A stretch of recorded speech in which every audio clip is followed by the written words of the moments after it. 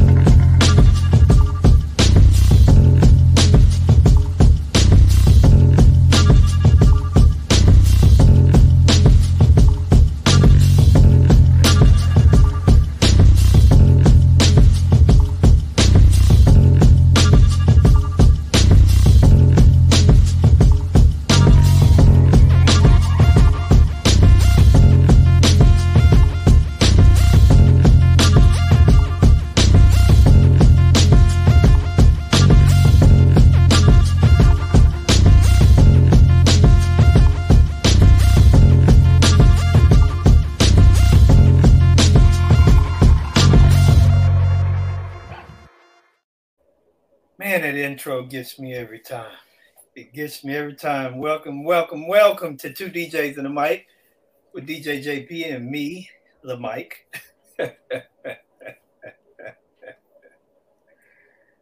Oh, I think we all muted. Why are we muted? Can you hear me? Yes. we the only ones muted. You're not muted. Yeah. When you go into the thing, it automatically mutes us in the. Okay. I didn't know you had to unmute yourself. I'm glad. Normally we don't, but I guess we did this time because maybe I muted myself before you did. Yeah. But it's all good. It's all good. Yeah. It's all good. Yes. All good. But we want to welcome Mr. David Osborne. What is your DJ name, David? My that's funny you mentioned that. I don't actually have a DJ name. Oh. So should we call you Unknown? You can call me Unknown. Actually, one time I had to have a DJ name. I was playing at a bar in Athens, Georgia years ago, and the guy wouldn't write my name on the chalkboard outside the bar. He said, "You have to have one." And I texted a friend, and she said, "You should be DJ Party Boat." I said, "Oh, let's go." So for that one night only, I was DJ Party Boat, and in my family and my friend group, it comes up regularly. No. DJ Party Boat, but I don't claim that. I don't say that that's a thing. Please don't claim that. That's what I'm saying. I'm not taking that.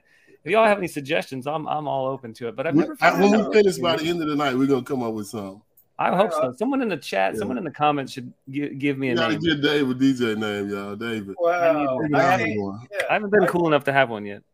Wow, I can't believe that. So when you came to when you did Mex, they just call you DJ Osborne, Dave Osborne. Mm-hmm. That's kind of cool though. Your name is kind of cool. So it's not bad. Yeah, well, the science for me was like, okay, if I'm playing here, if I'm playing at a club or I'm playing at a wedding or I'm playing at a thing, and they hear my name, it's so easy to find me because I'm the same person, the same name both places. You know, they can Google me, they can find me super fast. I don't know. I feel like it gets me a lot of work. Maybe I'm wrong. I think it does because I always think about that a lot too when I think about my name versus, so I just named it JP, which is Jeff Powell, so JP, but it still doesn't work like you want it to work. Here's a fun fact. My middle name is Jeffrey, So wow. technically, my initials are DJ O. Saying, throwing it out there. Just saying. No, that's not good either. DJ No, O. DJ O what? O whatever. O the DJ O It could guy. be ODB. It could be ODB, whatever you want it to be. But that's cool. But we ain't gonna get off track. We're gonna stay on focus. So let's get into it, Mike. Let's get into this thing. Okay. Well, for me, I would always like to know how long you've been DJing. How long has this gifted life, how long have you been attracted to it? 15 years. 15 years. 15 years. I started in my mid-20s. We might have to call you DJ Babyface after that one. Oh, yeah. I'll take it. Go ahead. How about DJ Osborne to party? Hey, nothing? It was kind of funny, too. Okay, all right. We're getting after it. Okay. We're getting it. All right. Yeah, 15 years. It feels just like just yesterday. Okay. Wow, 15 years. So what made you want to become a DJ? Well, I was going to a lot of friends' weddings, as mid 20-year-olds often do, and I was just seeing terrible DJs, like terrible. My friends had bad taste and bad budgets, I guess. And I was going and terrible. This was just terrible. And I remember one time, I think I'd had a couple of drinks and I was running my mouth, and I said, "Hey, I could do this better." And the person standing next to me was getting married, and she said, "Well, why don't you do my wedding?" And I was like, "Let's go." And wow. I was a teacher at the time. I was an elementary school music teacher at the time. I was teaching little kids music. I have my degree in music. I've always been kind of a techie. I always like, nerdy stuff and music and technology. I was like, I can figure this out. And then I've also been kind of, really comfortable with people and comfortable in front of people and comfortable on stage. So it's kind of just like a merge of all the things that I was good at. Mm-hmm. And I immediately fell in love with it. And then it was like a few years into DJing, I was noticing how much DJing I was bringing into my classroom and how much I was doing with it. And I was like, okay, I think this is the thing I need to be doing instead of working at a school. So then I went off and did it full time. Cool.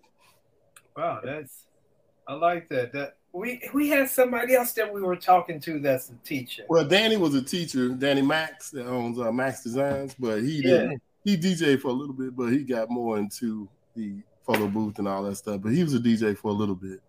Yeah. So he was he a band teacher too, Mike? Yeah. Mm-hmm. And I think Rachel did something with teaching. Rachel, she still teaches. She teaches law enforcement, some with law enforcement or security for different companies. Okay. Yeah. Teachers are a special breed, man. Yeah. Mm-hmm. Oh, they are. I'm just saying it takes some special people a person to deal with, kids, especially little kids like that. Oh. So what's your preferred style of music when you're DJing? What do you like? I would call myself, people often call themselves open format DJs, but they don't really mean it. They say, "Oh, I like both kinds of music, country and Western, or rap and hip hop." And I'm like, listen, if you're going to be an open format DJ, you should be able to, in your set, play the Bee Gees and then AC/DC and then Lil Wayne. It should be all over the place. So I consider myself to be open format because I really do like to play as much variety as possible.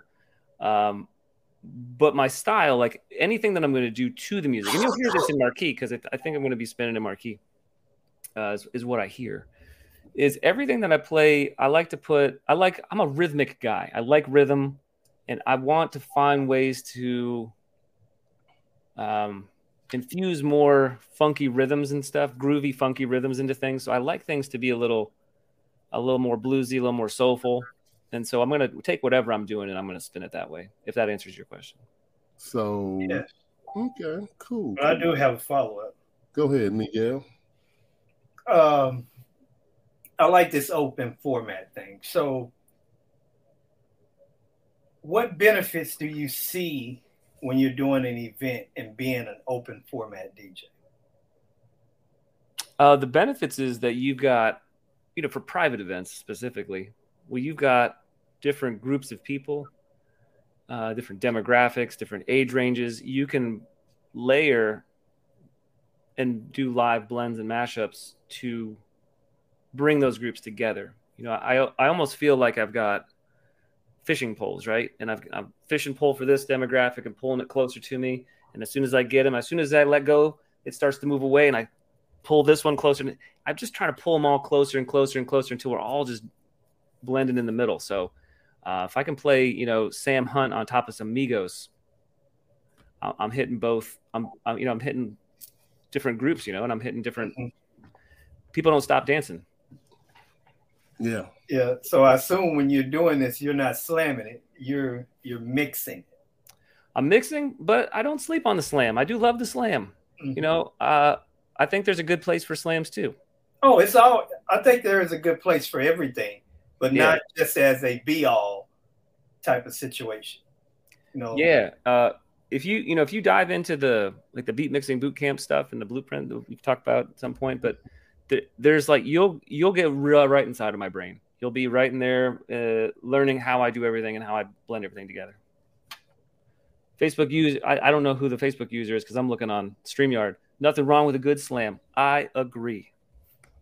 Oh yeah.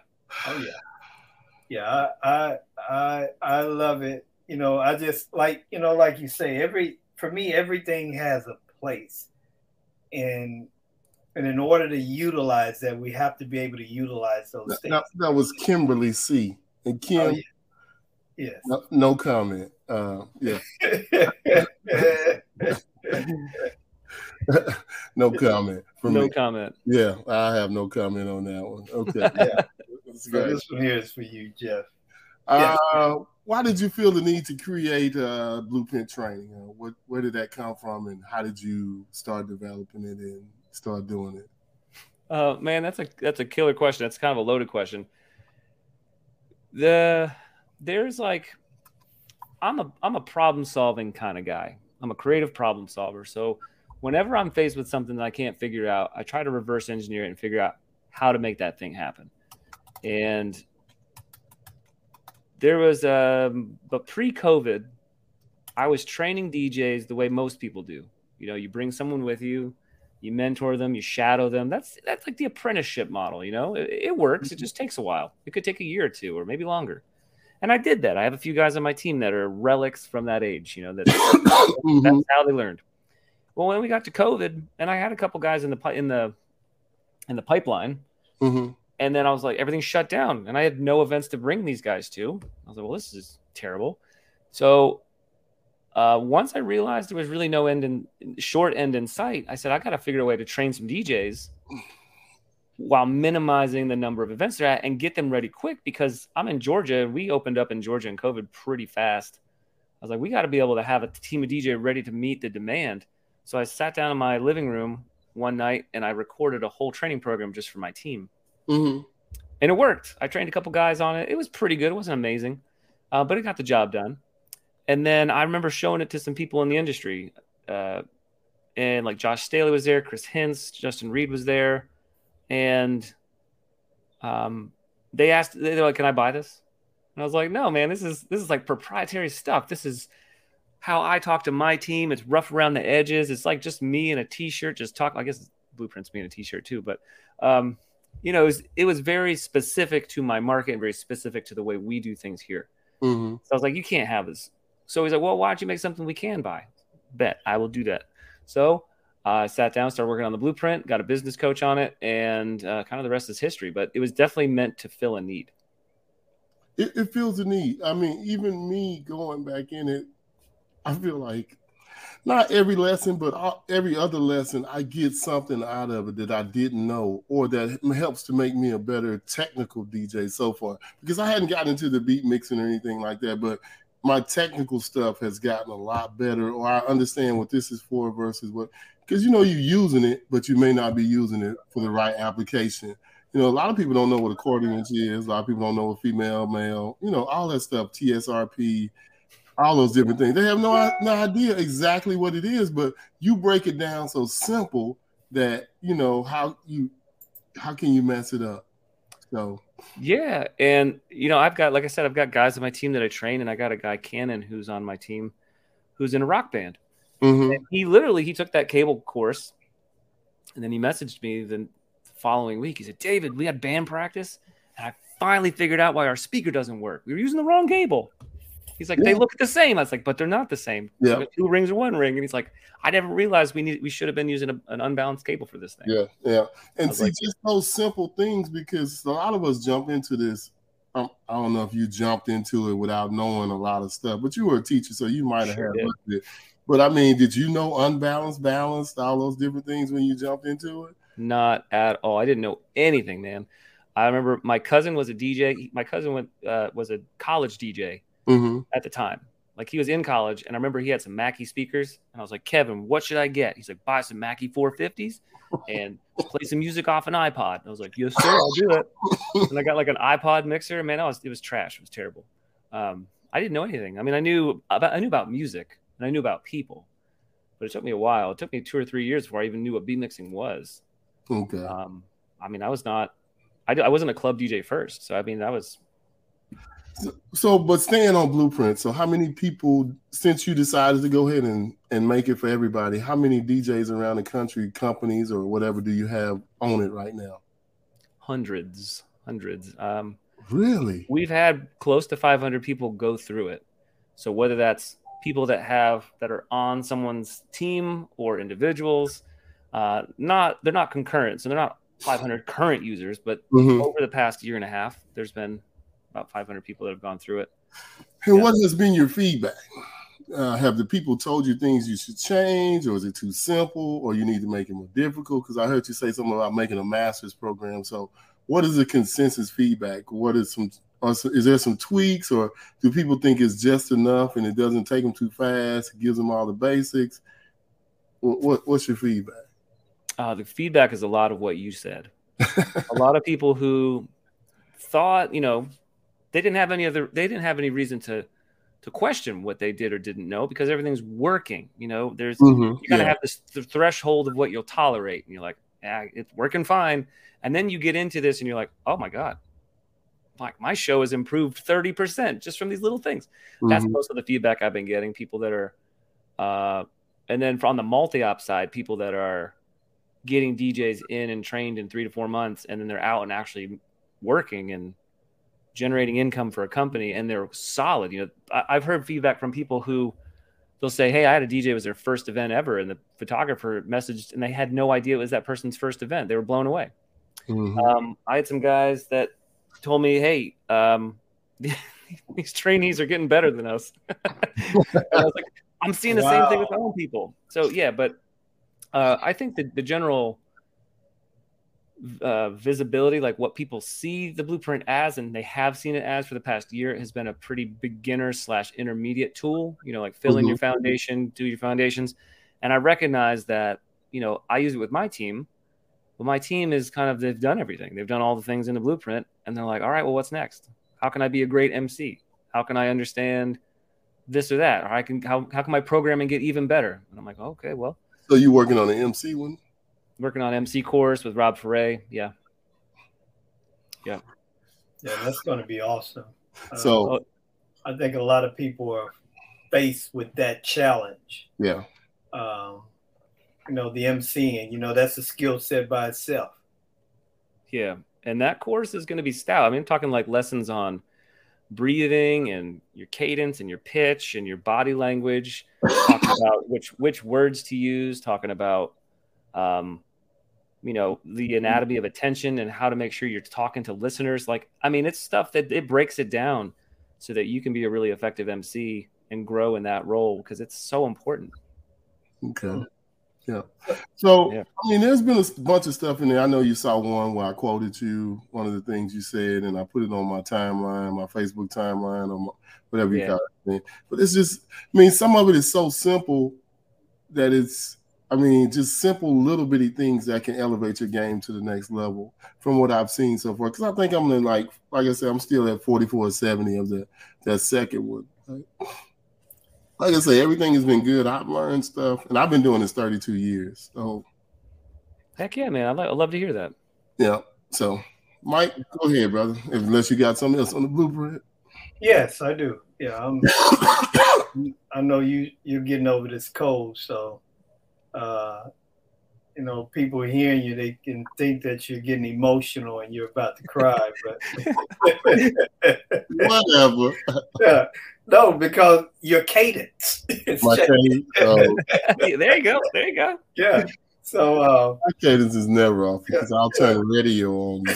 I'll turn effing radio on you, so it's never. I'm telling you, I'm listening to you. I had to do a double take. I said, "You about to cry?" But where do you see, the blueprint, within the next 4 to 5 years? Oh, absolutely the new standard for the entire industry. No question. It's already becoming that. The people that are already using it are already setting new standards in their markets. And the people who are already on it are going to be the ones who are way ahead of the game. Because you just imagine your competitors and stuff that get on it 3 years from now, and you'd be like, jokers, we're already on the master content. We're already done with this stuff. You guys just started. But yeah, definitely it'll be the standard of education. So are you at the point to where you're getting like club DJs? No, and I'm not sure if we'll ever go that direction. We might, but it's really focused on event DJs and the unique struggle, because I think like a lot of those resources already do exist. For club DJs? For club DJs. Well, there's like stuff on YouTube. There's stuff on like digital DJ tips, and there's stuff that's, more surface level stuff. Just like, oh, how do you use this SRT 1000? But I mean, when I have conversations with club DJs, I think it would take a pretty aware club DJ, like self-aware club DJ, to recognize that even though the branding of this program is really towards event DJs, that they could still get a lot of value out of it. Because, a club DJ, the skills you need are pretty, like, you don't need a lot of different skills. You need to be great at reading a crowd, great at putting together sets, great at mixing, maybe some stuff on the mic, but you don't have to get into that support side. You don't really need gaff tape. You don't need to have a tarp in your trunk. You know what I'm saying? Like, the stuff that you work on as an event DJ is so specific, and you have so many other skills to work on that it's kind of a home for us here, Mm-hmm. Yeah. But I do agree with the fact of just because you are a club DJ doesn't mean that this course wouldn't be great for you, because you could be a club DJ today and forced to be an event DJ tomorrow. Right. And then you will find yourself in a very peculiar situation. And I know some radio DJs that are in that situation where going to the radio station, everything is, for the most part, is already there. And you have some of those guys that don't even own their own equipment. Right. But you could easily be in that situation. And for me, when I look at DJing, whether it's a club or an event DJ, I still look at it as we're all DJs. And you should want to learn as much as you can learn and be the best version of yourself as a DJ as you can, versus just limiting yourself to, I'm just going to work on this. I'll never need, such and such. And then you're faced with a situation to where, say, somebody come in the club and say, hey, I got a wedding. Can I pay you $2,000 to do my wedding? And you're getting, say, $400 at the club, or $300 or $200. You're like, well, yeah, I can do your wedding. Yeah. Well, you're totally right. And honestly, one of the things I tell, I live in Athens, right? It's a college town. I have a lot of college students who are interested in DJing. And a lot of the conversations that I have with young DJs, they're 19-year-olds, they want to be EDM DJs, they want to be festival DJs. And I say, look, guys, let's say you spend 2 years with us here before you go off in the world. You're just with us for a couple of years. That's fine. I want you to understand, like, the skill set that you're going to develop as an event DJ is going to put you light years ahead of all the club DJs around you. because you understand how to talk to a promoter. You understand your role within a bar. You understand how to cycle a dance floor. You understand you're going to be one of the few club DJs that's comfortable on the mic. So you could step into a bar or club in a new city and get yourself work pretty quickly because you have event experience. And I mean, I'll go to bat on that all day long because you've got marketable skills. I'm trying to reflect back on mine. How did I think I wanted to be a radio DJ more than I wanted to be a club DJ. So I knew my mic skills came first. Because if you can't talk on the at the radio station, you can't do anything. And I fell in love with actual DJing, but I also enjoyed the fact that, so I think I kind of made myself learn everything all at the same time. Or whatever it was, whatever the next thing was, I always wanted to learn it. I didn't just want to be one-dimensional. So, because, I don't know, it's just, because radio is so cutthroat. So if you get in, you might not be there long. You know, if you're there and there's somebody always looking to get you, and in clubs, I mean, you know, that's just, it's so dangerous. I did that for 20 years. So I broke my teeth in that. Never really thought about weddings, but when I came out, I had all the skills because of course I did radio and I was a club DJ. So yeah, I did everything. So, but it's just different paths. But I don't understand people in the club who don't talk on the mic, because most of them do get on the mic a little bit though. Agree? Y'all don't talk on the mic if you're in the club? I do. Some people don't, Jeff. Yeah. I mean, I've interacted like this calendar year with guys that have experience in clubs who will tell me to my face, hey, guess what, David? I did a couple weddings last year and I never even had to touch the microphone. They say it like I never had to touch the microphone. I'm like, what? That is so the wrong approach. But, you know, you do you, boo. Because I'm like, you have to. It's like half the job as an event DJ is understanding how to use a microphone. Yeah. Oh, yeah. You know, there's. And it's almost how you move the crowd, so to speak. Right. It's like, you know, if you could, it's like DJing with one turntable versus two. If you took one away, you could do it, but it's so much better with two. If you have two turntables, I mean, the name of your podcast, I mean, two turntables and a mic. Yeah. Yes. I mean, come on. It's that way for a reason. You were that's a good point right there. It's a whole third of it, you know, or half of it, or whatever you want to call it. All right. I'm preaching to the choir here. You guys get it. Yeah. But it's something that's always needed. You know, I think we kind of get locked up in our little boxes. You know, we walk in and shut the door and put locks on it, and we don't want to go outside of it. And we just see it from our little limited understanding or experience. And this thing is so much bigger than what, you know, people give it. And just hearing you where the kids say, oh, I want to be a festival DJ or EDM DJ. And it's like, man, that's such a small speck.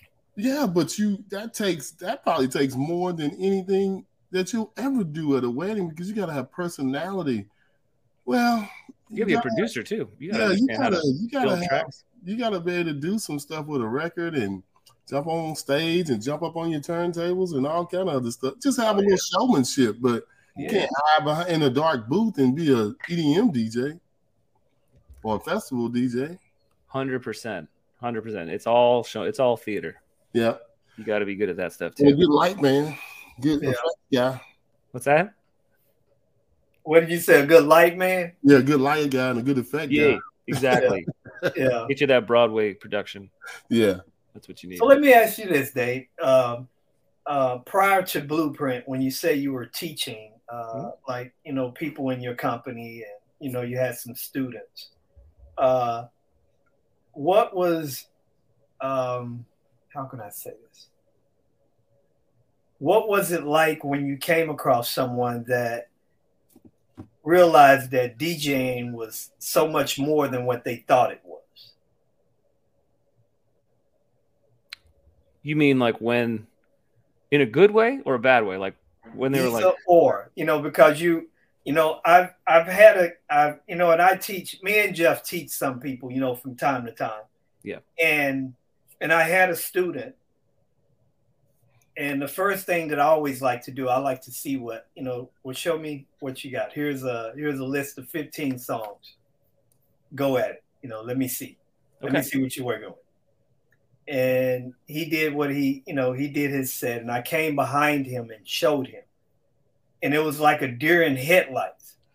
Like, it was like, oh man, this is so much more harder than what I thought. I don't know if I can do this. So is there a common thread that you've experienced where people, that saw it one way, but when they actually got in there, it was like, yeah. Yep.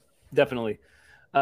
Two examples. I remember 5 years ago, 2018, I was trying to grow my team, didn't know what I was doing. I found a kid off of Craigslist, and I had him come to my house, and he told me, he's like, I got experience as a DJ. I was like, let's go. Come to my house. Just like you said, play me something. This is in my house, in my living room, with my family. And I'm like, just bring this stranger to my house. Hey, show me what you got. Joker gets on the decks, and he's like touching the table, like touching the decks, but he's not doing anything. He's just like fingerprints. Like, what is he doing? And then, like, just in the middle, right in the middle of a verse, he just like plays a new song. And it's like, shoes in a dryer. Yeah. And then just pushes the crossfader over. We're getting some new terms from Dave tonight. Shoes in a dryer. I'm probably getting slapped upside the head. That's what I call it. Yeah, that's exactly what I was like. This is the same as like my 8-year-old daughter. There's no rhyme or reason to what this guy's doing. And I remember the same exact thing. I said, let me show you what I'm talking about when I say mixing. And I showed him you can see the light coming out of his eyes. Oh yeah. Like, he didn't know that music could do that. He didn't know that the technology in front of him was capable of doing that thing.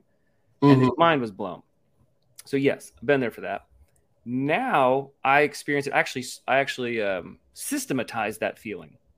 So now what I do is, when I recruit a DJ, I talk to him about it in an interview. I talk to him about it. I run them through like an observation course, but their very first event before they do any training is they have to come to my wedding. Not anyone else. See how you do it. They got to come to mine, because what they're going to see at my wedding is going to be way overwhelming. They're going to see like DMX lighting. They're going to see a Toadmatic booth with video screen. They're going to see like quick mixing. They're going to see me on the mic. They're going to probably see me standing on a speaker. It's going to be nuts.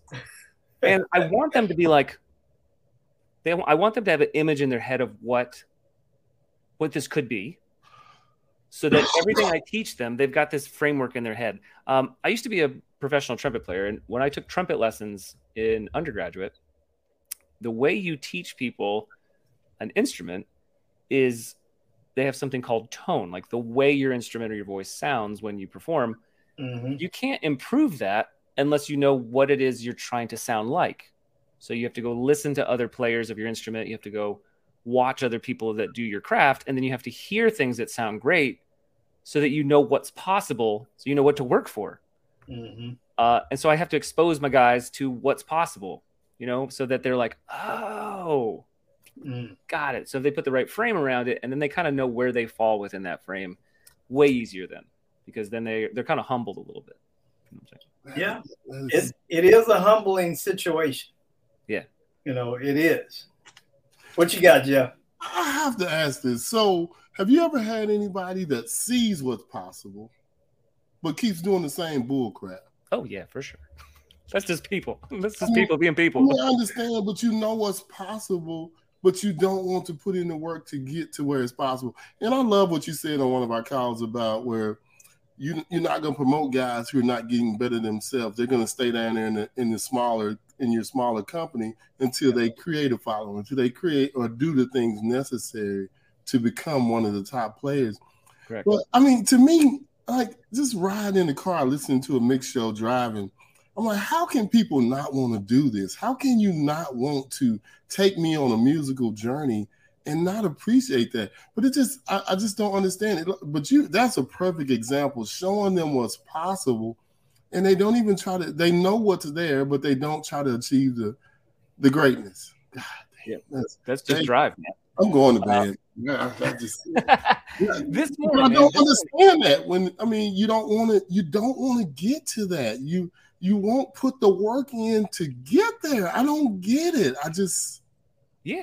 Okay, 15 years in. I know that doesn't hold the candles to y'all, but 15 years in, this morning I'm at an exercise class, and the coach from my exercise class, she plays DJ mixes like Fit Radio, right? And she always puts good ones. That they're always really talented DJs.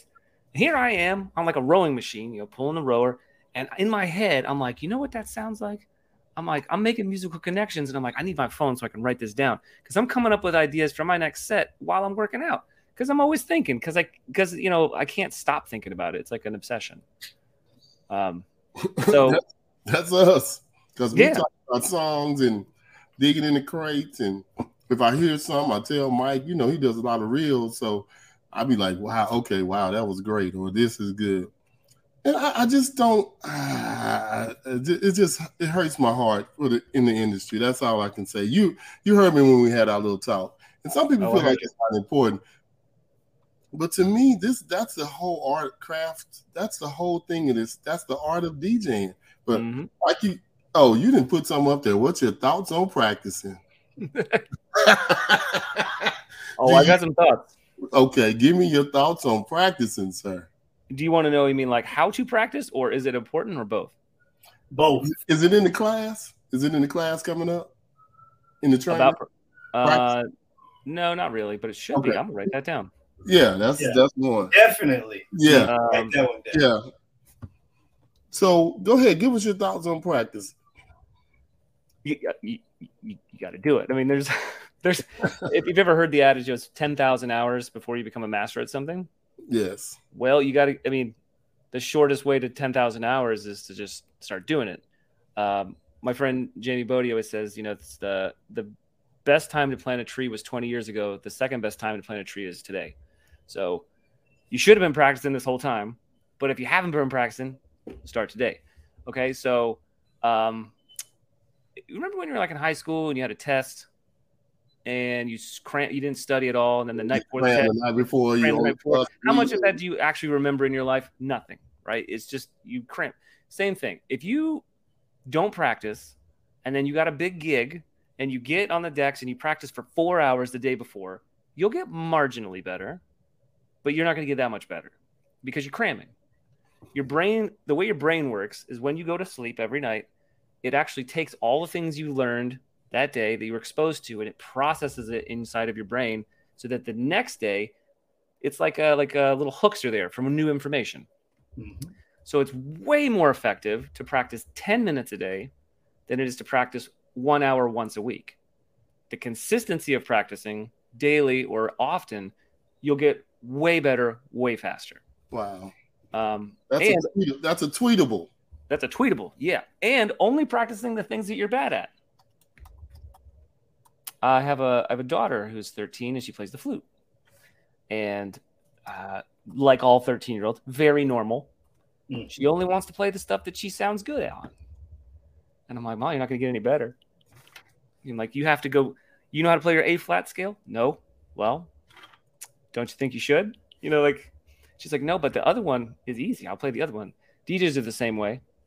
They're going to play the same mixes that are easy. They're going to do the same things that are.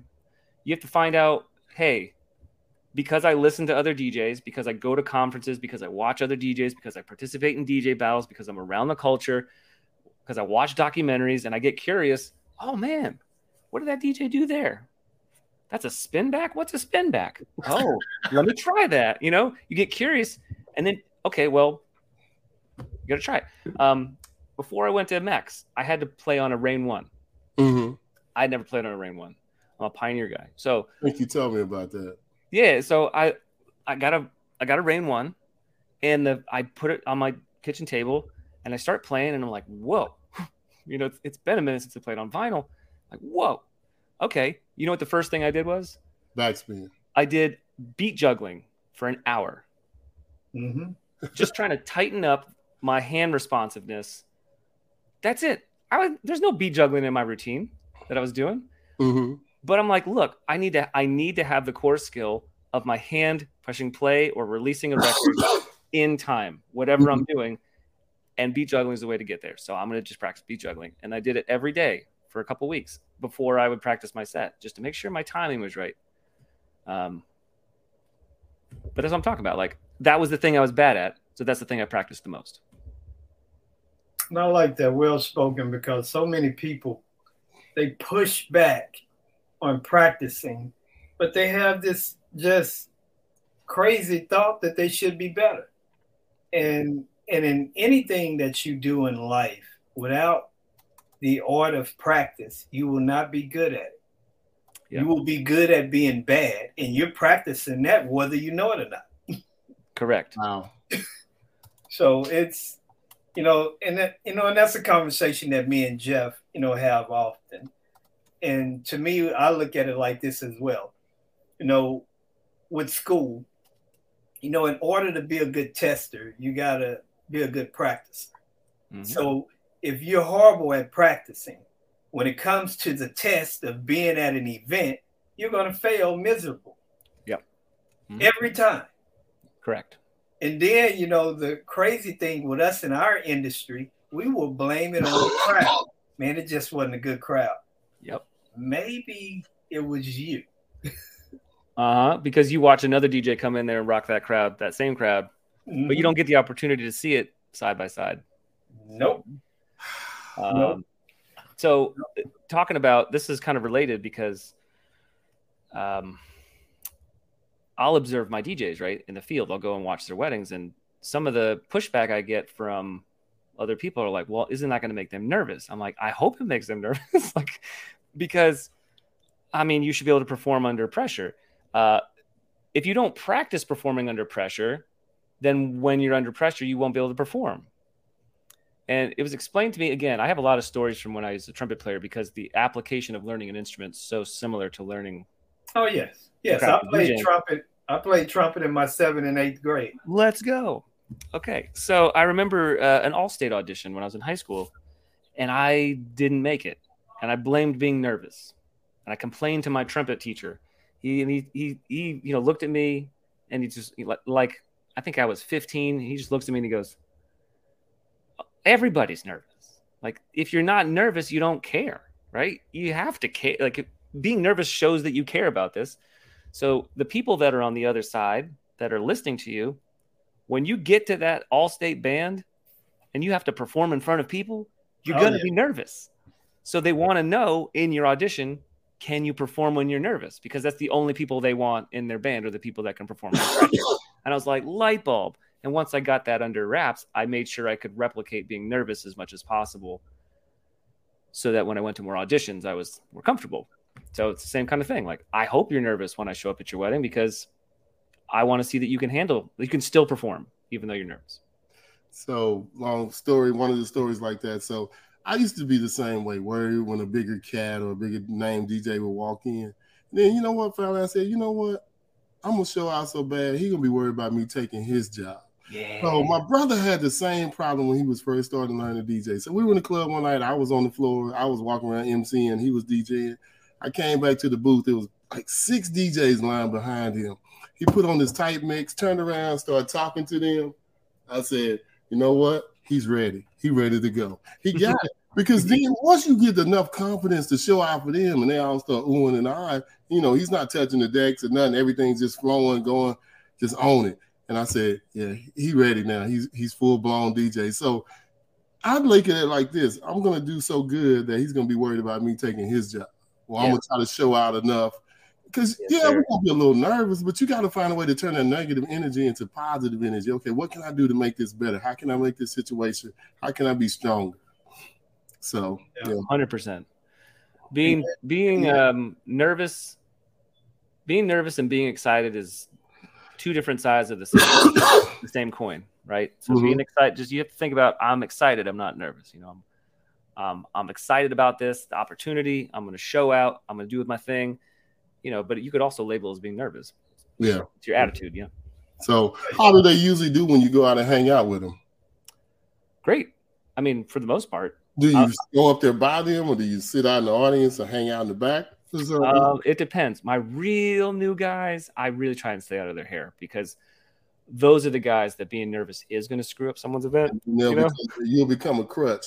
What do I do here? What do I do here? Yeah, exactly. On event number 2, I don't need to be standing next to you. I need to be on the other side of the venue, talking to like a planner or a photographer, just hanging out. And then I'll check in with you every once in a while. But like you just said, if I'm standing next to you, they're going to look at me. David, how am I doing? No. But when my DJ's got 20, 30 events under their belt, I can stand next to them all night, and they're great. Yeah. What should I play? What should I do here? Okay. Yeah. Do I say this? No, you tell me what you're going to do. Yep. Just, you show me what you got. I'm just going to take some mental notes, maybe a few on my phone. We'll talk about it tomorrow. Yeah. So when you're standing near them, because for me, I don't mind people standing there, but as DJs, we have some personal space, some operational space. Mm-hmm. And some people, I've been with some guys that, they're like right here on you. And it's like, man, I don't mind you being here, but, I can feel you breathing on my neck. Oh yeah. You gotta. The more you guys get to know me, you realize that I've got a fair amount of like hyperactivity. I can't stop moving. So if I'm at someone's event, there's not a whole lot I can do. I can't just stand there. Mm-hmm. And I know enough about what they're doing that I don't have to watch their computer. So I can stand to the side. I can recognize what they're doing. Every once in a while, I might pop over to see what they've got queued up next. Mm-hmm. But I might. I might operate some lights. I might take some, bring a camera or just take some content on my phone or, just like I said, I try and get out near the tables and see it from the crowd's perspective. One of my transition things that I do is before I teach my guys any digital or computer-based DMX software, I make them use a hardware DMX controller for a little while. So they got to respect the sliders and they really fully understand DMX, so that when I put them on a sound switch or a Show Express or whatever, they understand that that's just a virtual representation of what they're doing. So sometimes I'll just go over there and I'll control the lights, play around. I stay out of their hair. But you're in their hair. I'm in there. Oh, I'm in their hair, but a respectful distance away. Have you ever had anybody just quit or blow up on you because you came out to check them, or do you let them know you're coming? No, they know I'm coming. Okay. They just don't know when, or you let them know that I'll be at your event today. Depends. Yeah, like sometimes I'll pop in, multiple people in one day if it's all pretty close. So Athens must not be too big. No, it's very small. Our downtown area is 6 blocks. Wow, yeah. It's small. Yeah. But that's just talking about the university area. I mean, it's a 40,000 student university. It's a huge place, but all the wedding venues in town are generally in the same spot. And then if it's not there, you're going to be in another county. So, I mean, if my guys are working in Athens, it's a pretty quick down the street. Yeah, it ain't like that here. So I had an event Saturday, and I had to drive to a wedding. It was 126 miles. Oh gosh. Oh yeah, Texas, man. Texas. No, Dallas is ridiculous. Well, Houston's probably crazy too, but I mean, it's just crazy. But that's me putting stuff on myself too that I shouldn't be doing.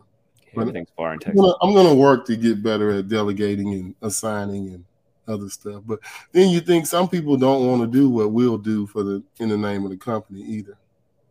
That's true. 120 miles is a long way. Yeah. Mike, you got any more questions, or you want to open it up? Yeah, well, we can definitely open it up. But I did have something else that you made me forget. You got to write it down. The shoes in the dryer would stick with me for a while. Yeah. You need to see what's possible. Yeah. That is a good one, because if you see it, you can't tell me that you don't know it can be happen. So, yeah. No, I'm just saying you made some very good points, and I love the analogies that you've used. Because the shoes in the dryer, I've heard so many. I've never heard that one though. That's a good one. But no, I can.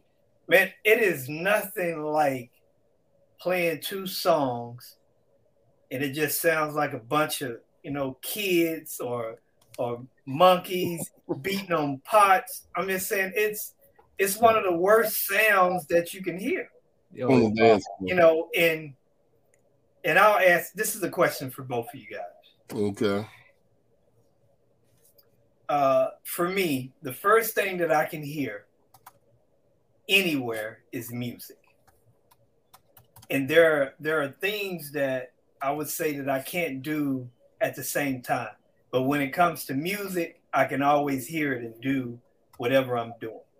So when you're somewhere listening to someone and you hear that mix just go off and it just goes far north, how does that affect you? Dave, go ahead. Did you say when it goes like when it gets bad? Yeah, it just goes bad, and it starts sounding like the shoes in the drive.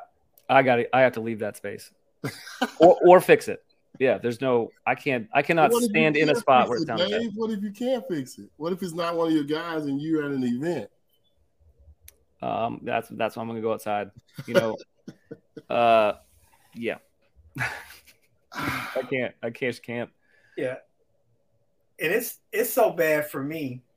Like, say I just came out of a song, and the song is still playing in my headphones, that I transition out of, and it starts to go array, and it starts, and I hear it.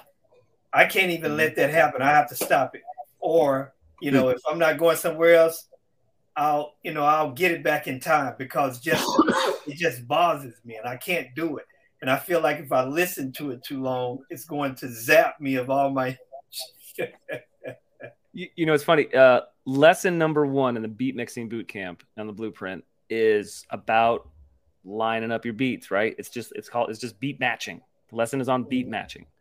Mm-hmm. And let me tell you that there's so much that happened in the studio when I was filming these courses and these lessons where I had to line up the same track and then purposefully take it out of time to demonstrate how it sounds, and then bring it back in time, and then go the other direction and then bring it back in time. So let's talk about, how many times I had to do that. And I had hold my nose to be like, but still get it done. Well, that probably made you a better DJ a little bit too, though. Yeah. Oh yeah. Because you're practicing. Yeah. Oh my gosh. I got a lot better making those courses. That's for sure. Mm-hmm. But I'm going to answer your question, Mike. It drives me slam bam damn crazy. And then I don't know how it doesn't drive you crazy when people are on the dance floor and they all do this. Look at the DJ, and this, and when it's bad, why do we want to hold it for so long and hold it and hold it and hold it and let it go? Get out of it. Go to the next song. Yeah. You already done gave us whiplash trying to catch the next beat. You done you done threw a hand grenade in the middle of the floor. So why are you holding on to it? You just gotta go like this. Let it go, DJ CTM. DJ clear the floor. Come on, man. Let it go. Let it go. But that's a good one. Yeah. But it hurts those of us who know that love the art of this thing. Yeah. All right, y'all got any questions? Drop them in the chat. But I think Mike's got. Oh, you at the end. Yeah. Well, I still have. I still always have questions. So now, Dave, I didn't know everything I knew about you. I got to throw this in. I didn't know everything I knew about you when we had that meeting with me, you and Gary, and you was like, you almost act like it didn't matter, the mixing part. I was like, he's almost defending this inability of giving him an out, and I'm like, no, you can't give people an out. But now that I know you do all of this stuff and you're doing it and you're training and you play that mix, why were you trying to give someone an out? You mean for not mixing? Yeah. Well, I think that like I kind of told you at the top of the chat, I'm a problem solver. I'm a creative problem solver. That's what I do. And if a solution works, it works. So, I've literally watched guys that have no mixing chops at all rock the fool out of a party. Would I do that? No. But for them, it works. You know what I'm saying? So, hey, to each their own. I'm not going to say that we should be classified as the same. I don't think we should deserve the same title. But they can still get paid to do the job. You know what I'm saying? I think that's what I meant by it. I find it hard to argue with that, but I'm going to say this. Oh man, branding. Okay. I'll call him an entertainer instead of a DJ. I'm with you on that too. Hold on. Representing your brand, Dave. How do you feel about somebody going out doing that, representing your brand when you told your client you were going to deliver this? Oh no, yeah. Well, you told them you could do this, but when you get there, you can't do that. Oh no, our guys all mix. Okay. Yeah. Yeah. I mean, our brand new guys. So like, you know, I told you we have 2 companies, right? So yeah. My top company, everybody mixes very, very well. The bottom company, they start learning to beat mix after 10 events. Okay. I mean, it's a priority. And then the other thing on that was what you were saying. They can rock a party. If it's a big room, the damn floor is going to stay packed. But if you keep constantly hitting people upside the head and not, putting the shoes in the dryer or just going all the way across, hey, we're going to slow it down or we're doing this, you lose. You have to rebuild your dance floor after every song. But I mean, some people don't care. They're drunk. They're going to dance. Yeah, you're right. They can rock it, but it's not the same as you rocking it or me rocking it or Mike rocking it or somebody with that skill set rocking it. It's just not the same. Right. Well, we talked about how when you're training a DJ, you want them to know what's possible. Well, there are crowds out there that exist that don't even know that mixing's possible. Like that joker that came to my house that time and was just putting fingerprints on. So if you don't even know that that's a thing and you got a DJ at a party, you got no reason to be upset. So does he still work for you? He never worked for me. That was a no-go. Well, we knew his name already, DJ Fingerprints, DJ Sticky Fingers. I'm pretty sure there was a lesson learned out of that. Do not go back to Craigslist. I've been burned so many times. For every success that you see on my team, there's 1 or 2 that were failures that forced me to grow as a as a boss and as a manager. Because I learned, I'm like, really? Every time I had a guy that was through training and just in the middle, it just totally bombed at the end. And I was like, really? What happened? So I got to reflect, got to figure out what happened, got to try again the next time. Did you figure it out? Did you figure out what happened? No, I still don't know. It was like a weird, I don't know. It was, I would call it a red flag, officially a red flag. Yeah. It was like couldn't sustain the act long enough. As soon as he let his guard down, he totally bombed. And I was like, well, if you're I'd rather let your guard down now. Did he ever do it again? No, never got to an event. Wow. It was on a performance test to be cleared for events. Yeah, and I like that too. We talked about that too, where you have your guys perform in front of the other DJ. That's probably more nerve-wracking than you walking in the room to perform in front of everybody else. That's probably How do the DJs do in that though when you have them do that? It's a little bit awkward. I'm not gonna lie. It's a little awkward because we're in a metal box basically, and there's just a bunch of dudes that all know what they're doing, and you're brand new and you're trying to prove yourself, and we're grading you on some pretty clear criteria. Like, can you do this thing? Can you do this thing? So they're pretty nervous, and there's no crowd to feed off of. A lot of these guys are extroverted. They would do better if there was a crowd in front of them. But I think it's good if they're not, so it's definitely, but it's like a little rite of passage for us. You make it through that. Yeah, I like that. We're gonna start. We're planning on instituting it, and I'm talking about going back to the first hires and making them do it, or at least do a part of a wedding. Okay, hey, I want you to do the introductions. I want you to DJ this set, or do for dances. But just and then I need you to give me a 10-minute set. 5-minute set. Here's 5 songs. Let's go. Just to make what you got. Yeah, but the important thing when you look at that, David, is this is your brand.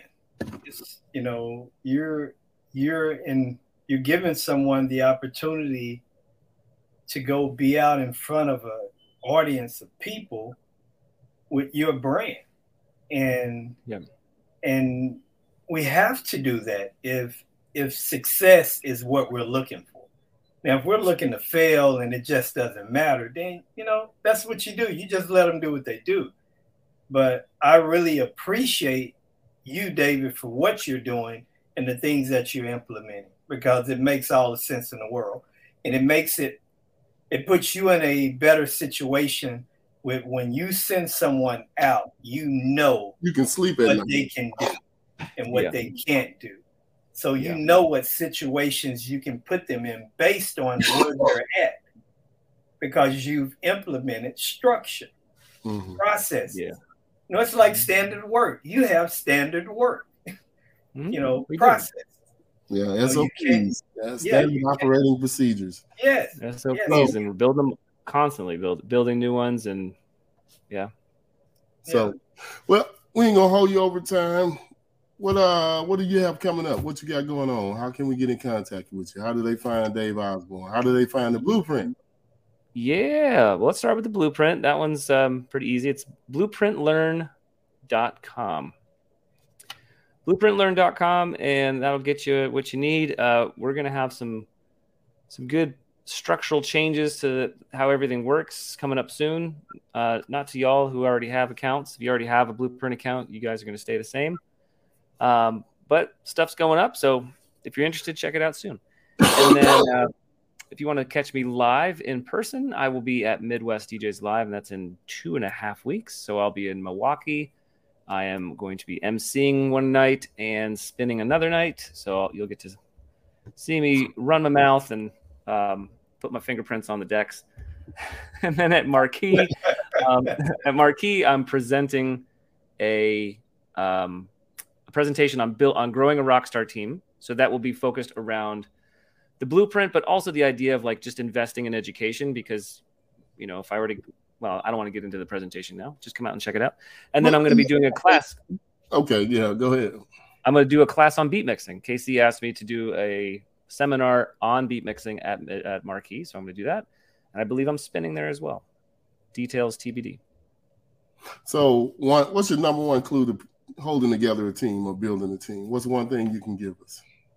The number one nugget that you can give us for those of us trying to build a solid, good team. Oh, take it seriously. Take it seriously, because You mean them or us? Because we take it very seriously. Take it seriously, and then don't bend on your expectations. Well, you mean take seriously selections and don't bend on your qualifications. Don't let grasshoppers slip through the fence or through the things. Take it very seriously. Yeah, I got you. Put yourself a standard, and then it, you know, like when they talk about when you say, hey, you know, you don't price yourself based on everyone else's budget. You price yourself based on your value. Don't undervalue yourself. Put yourself your standard. Hire based on your standard. Train based on your standard. If only 1 out of 100 people pass your training, fine. You'll have one absolute rock star that you can build off of and keep growing your team. Be patient. All right. I'm sorry, but okay. So Midwest DJs, Midwest DJs, and then you're going to be at the Marquee Show, right? In Chicago. Marquee Show. And what else you got going on? That's going to be it for the first part of the year. I was supposed to be a DJ X. We are expecting a little baby in August. Oh, congratulations. Thanks. And it's the same week as DJ X. And I thought, you know what? I think I'm going to set DJ X out because I don't want to be in Atlantic City and possibly miss the birthday. I have to go back home. Yeah. So, and I'm not sure what happened in the fall. I think it's all kind of new baby dependent on if I find myself anywhere else this year. How can people get in contact with you besides, or do you want everybody to just come through the Blueprint Learn? Oh, Instagram is my playground. If the easiest way to get a hold of me, if you don't have my number, which is my Instagram is DJ_David Osborne. Okay. If you've got any DJ name suggestions, please DM me. I would love to hear them. DJ D.O. All right. DJO. Wow, man. That's I don't know. Just stay where you at, because I think it needs just to be Osborne to party. Huh? Osborne to party. That's going to be it. That's kind of cool. A little long though. Yeah. O2P. No. OTP. No. It's a little long, Dave. It's not. Let that ride. Let it go. You know. But it's a good try. Yeah, it's a good try. I think you got something unique. Just let it ride. I would have stayed with my name too, because then you get recognition and they know you who you are for who you are. DJ like Jazzy Jeff. What is his name? Is not really Jeffrey, is he? What's Jazzy Jeff's really name? I really don't know. I don't remember, but I know it. I just don't remember. You gonna Google it right quick? I'm Googling it right now. Jeffrey Allen Towns. I actually do So that. I forgot that. Yeah. And then, but he calls himself the Magnificent One also. So he has a couple DJ names. Magnificent. Magnificent. No, the Magnificent One. He changed it now. Yeah. Okay. Yeah. But the Magnificent One. That's 6 syllables. Osborne 2 Party. That's only 5. I got you. Yeah. Yeah. Hey. don't let Jeff stop you. Do your thing. Hey. Yeah.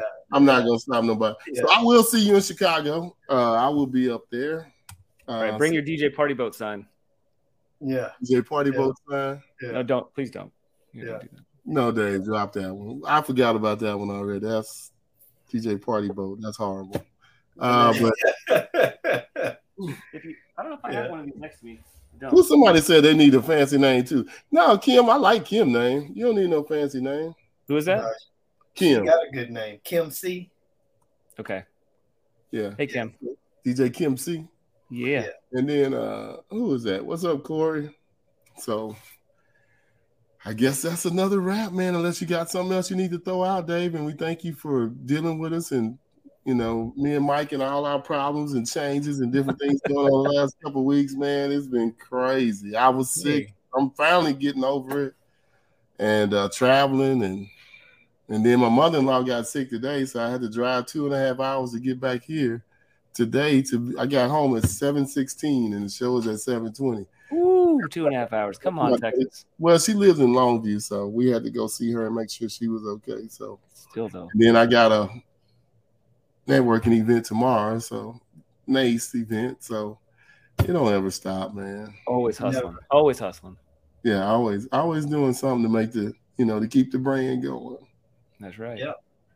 I'm headed back out as soon as I get off with you guys. I'm gonna go. Thank you, fellas. It was a pleasure. Hey, man, can't wait to meet you in person. Can't wait to meet you in person and we sit down and have a chat. What are you spending? Are you gonna spend at the club or are you gonna spend during lunch up there? No, you don't know. You ain't said yet. I've been told that I'm on the list. I was like, cool, I'll take it. On the list is better than off the list.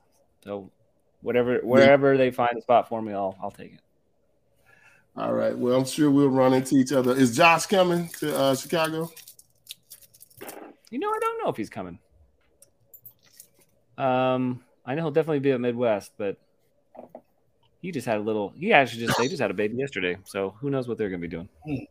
That's in June. Everyone's having babies, guys. He's got time to get to know. Not everybody. Y'all having babies. We have babies.